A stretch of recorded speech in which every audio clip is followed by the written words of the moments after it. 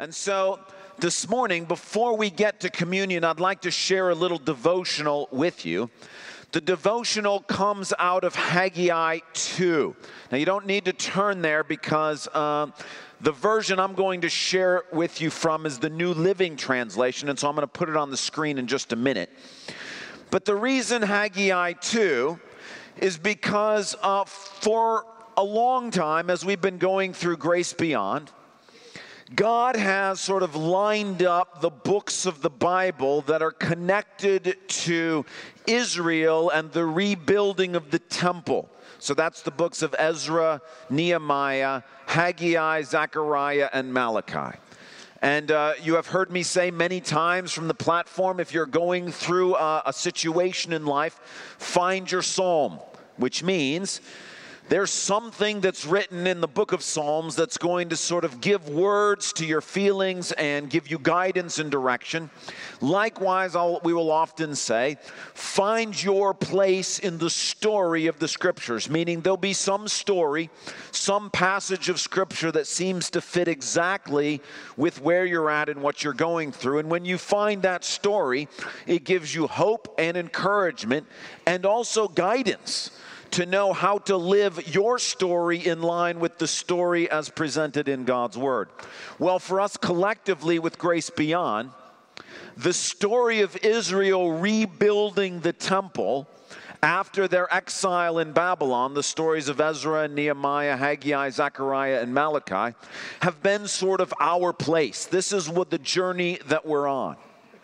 Now, I've known that for some time, but about 2 or 3 months ago, probably 7 or 8 different individuals in the congregation, independent of one another, contacted me in a variety of ways and said, the Lord keeps putting Haggai 2 on my heart in connection with Grace Beyond and in connection with Calvary. Now, you hear that once or twice, that's really interesting, but at some point, 7 or 8 times, that had my attention. One of the people said, read it in the New Living Translation, especially in connection with our return back into this sanctuary space. And so we read that on December 18th when we were here, but it felt right to sort of explain a little bit more about what I think God is saying to our church through Haggai 2, because it contains encouragement and blessing for us as we think about this new year and as we think about moving forward. So let me read to you Haggai 2 as it comes in the New Living Translation. This begins in verse 10. On December 18 of the 2nd year of King Darius's reign, the Lord sent this message to Haggai the prophet. This is what the Lord of Heaven's armies says. Ask the priests this question about the law. If one of you is carrying some meat from a holy sacrifice in his robes, and his robe happens to brush against some bread or stew, wine or olive oil, or any other kind of food, will it also become holy? The priest replied, no. Then Haggai asked, if someone becomes ceremonially unclean by touching a dead person, and then touches any of these foods, will the food be defiled? And the priest answered, yes. Then Haggai responded, that is how it is with the people and this nation, says the Lord. Everything they do and everything they offer is defiled by their sin. Look at what was happening to you before you began to lay the foundation of the Lord's temple. When you hoped for a 20-bushel crop, you harvested only 10. When you expected to draw 50 gallons from the winepress, you found only 20. I sent blight and mildew and hail to destroy everything you worked so hard to produce. Even so, you failed to return to me, says the Lord. Think about this 18th day of December, the day when the foundation of the Lord's temple was laid. Think carefully. I am giving you a promise now, while the seed is still in the barn. You have not harvested your grain, and your grapevines, fig trees, pomegranates, and olive trees have not yet produced their crops. But from this day onward, I will bless you. Now, Haggai 2 mentions the date December 18th. And the question is, well, where did they get that date from? Because if you read it in the NIV, it says on the 24th day of the 9th month. Well, that's referring to the Hebrew calendar. And we happen to know that the foundation of the temple was built and dedicated in the year 520 BC. In the Hebrew calendar, the 24th day of the 9th month in 520 BC corresponds to December 18th. So that's why the translators of the New Living Translation have told us December 18th is the day on which the foundation of that temple was finished and dedicated. Now, 4 or 5 months ago, our construction manager and a Grace Beyond steering committee picked December 18th as the day to be back in here without any knowledge whatsoever of Haggai. This was simply the earliest day we could get in. Coming back on the 25th of December didn't seem wise.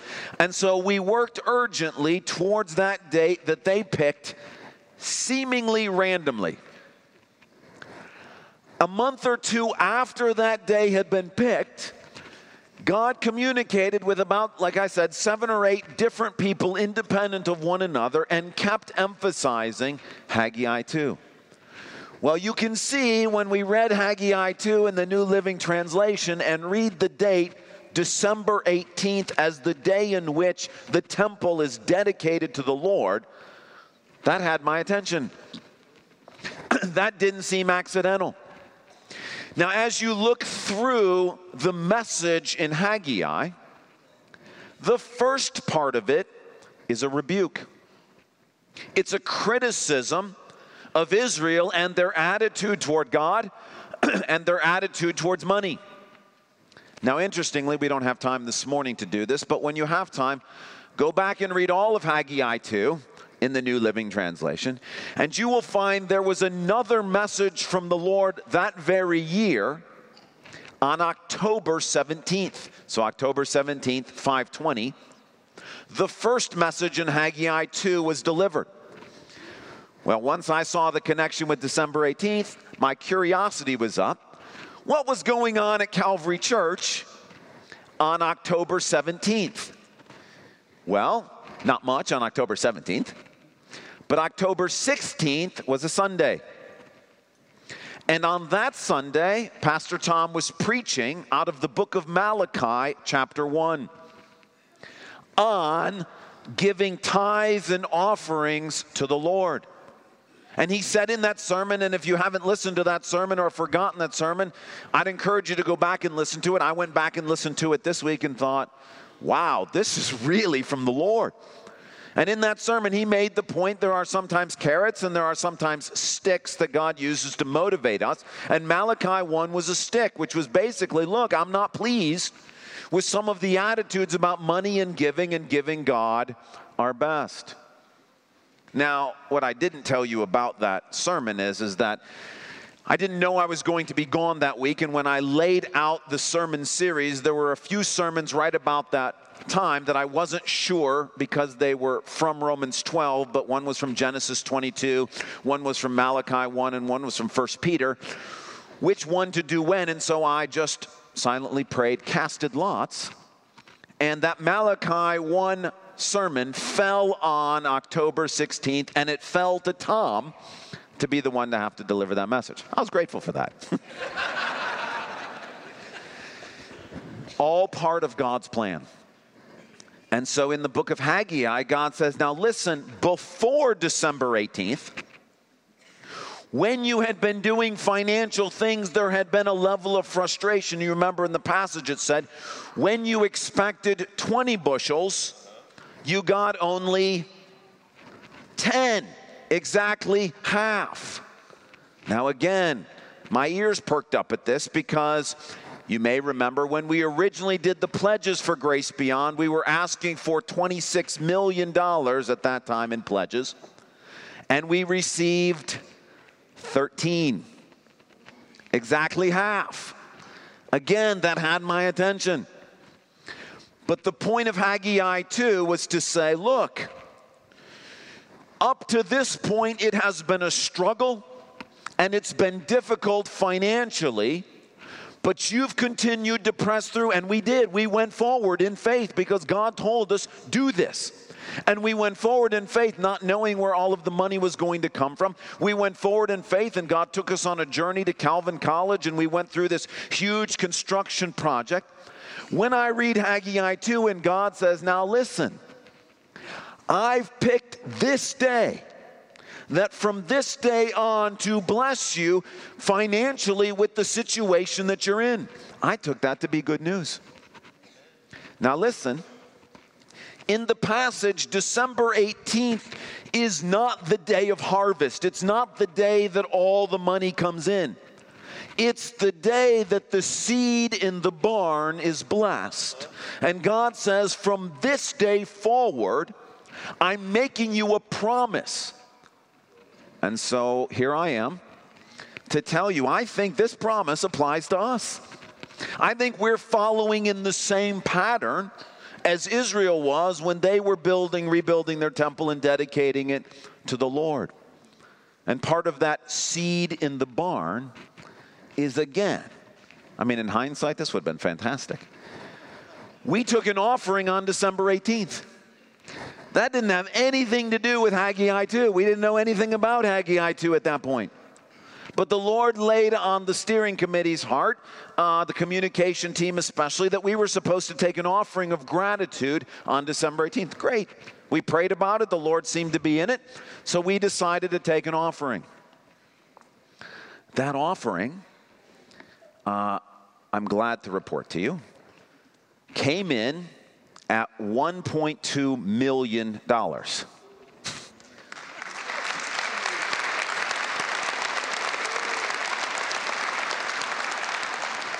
Now, I will tell you, that offering is between 3 and 4 times more than any offering we've ever collected at Calvary Church. It's more than ever's been given sort of at one time, but this was not a pledge thing. This was actually cash gifts that were given simply to say thank you to the Lord. And God's trying to say, look, that's the seed in the barn. It's not the end of the financial issues. It's not all the payment for all of the stuff. But listen, pay attention. And so I'm telling you, I can't wait to see what God does. I don't know how he's going to do it. I don't know in what way. But I'm claiming this promise. And I'm asking the Lord, Lord, we're following you and we're doing what you want us to do. Lead us in the way that you want to go.